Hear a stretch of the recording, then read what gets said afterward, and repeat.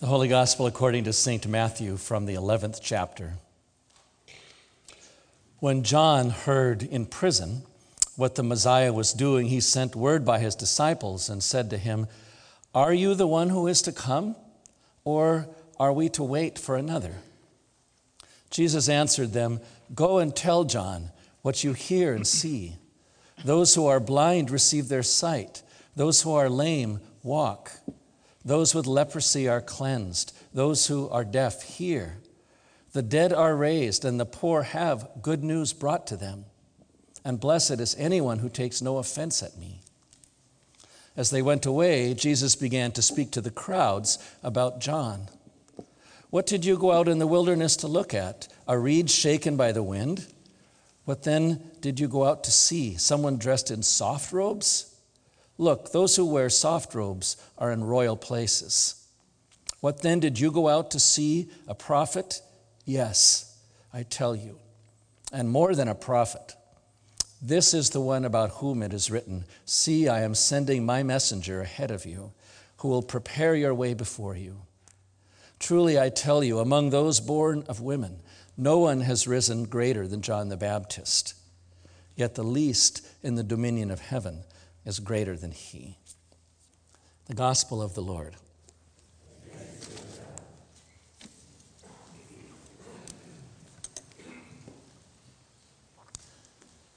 This is Joy Sunday, but when you follow the 24-hour news stream that comes our way every day of the year, it is hard not to be discouraged. It's hard to stay upbeat and to experience what this day brings to us.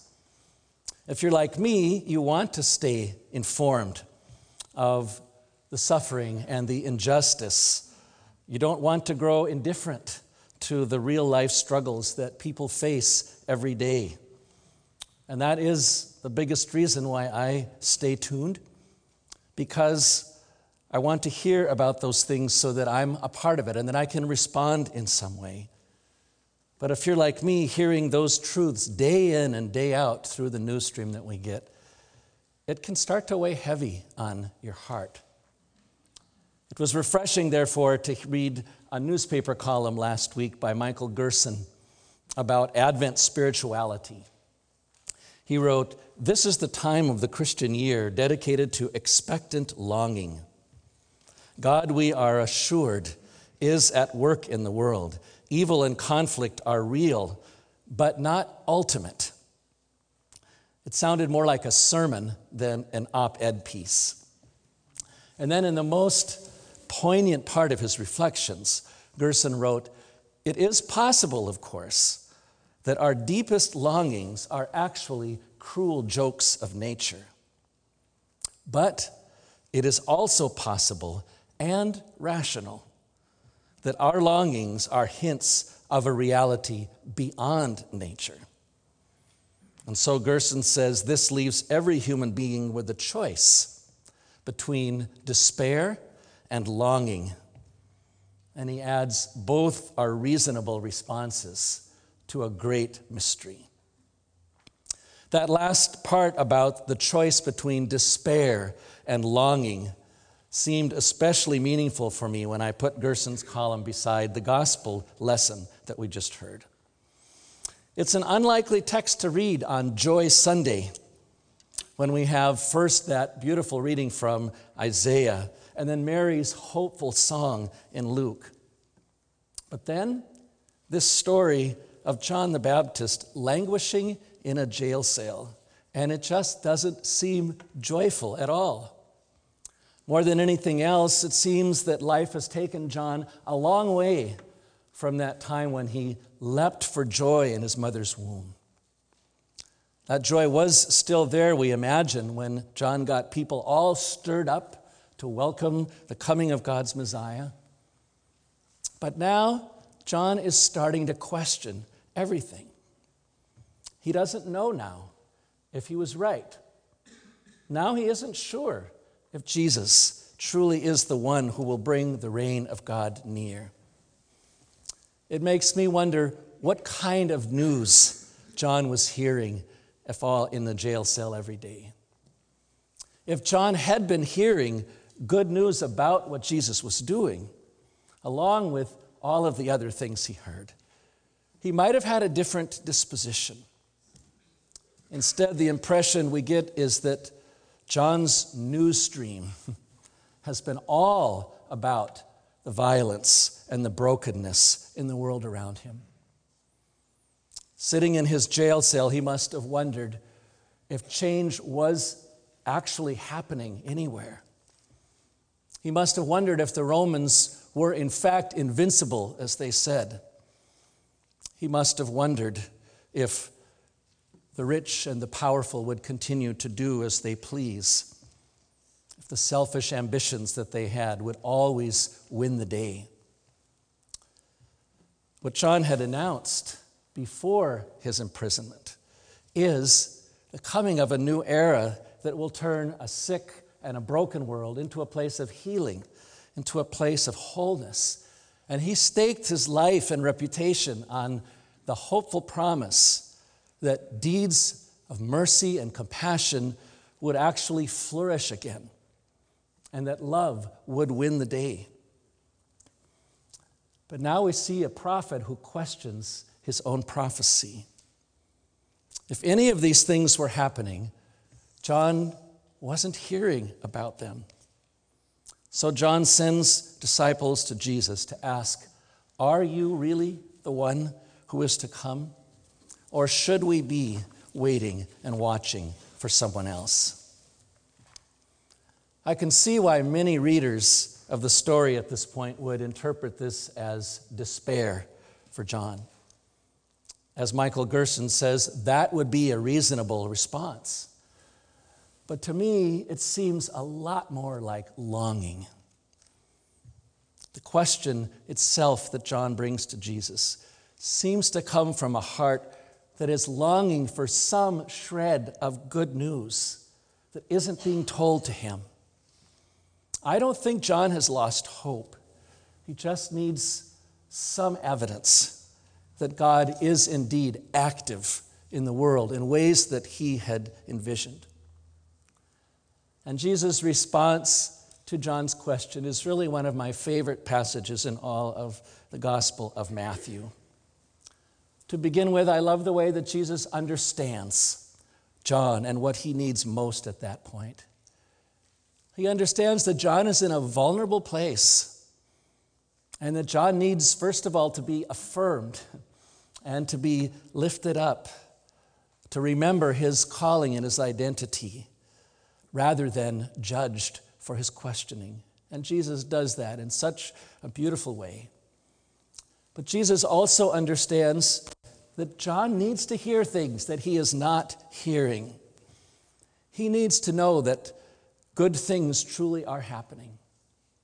He needs to know that healing is taking place, that deeds of mercy and compassion are being done. John needs to know that the reign of God's love and justice is actually breaking in to everyday life for so many people. So Jesus says, "Go and tell John what you hear and see. Tell him that the blind are receiving their sight and the lame are walking. Tell him that lepers are being cleansed, the deaf are hearing, that dead are being raised up, and that the poor have good news proclaimed to them." What struck me most as I read those words this last week is how relevant they are for all of us, too, who long for hopeful stories of God's work in the world.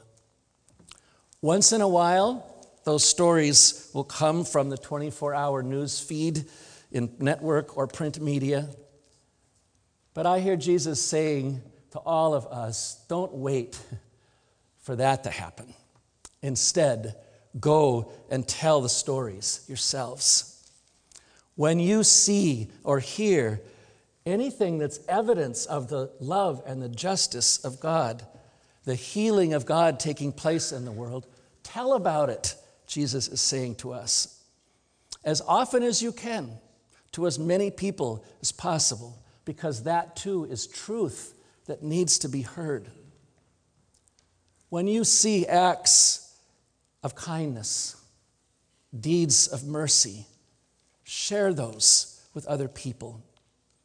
When you see the goodness of God in others, when you hear about grace being shown or forgiveness being shared, when you witness care and compassion, or when you experience any of this yourself, when your spirits are raised by the gifts shared with you, tell that news to those around you, because we are all longing to hear it.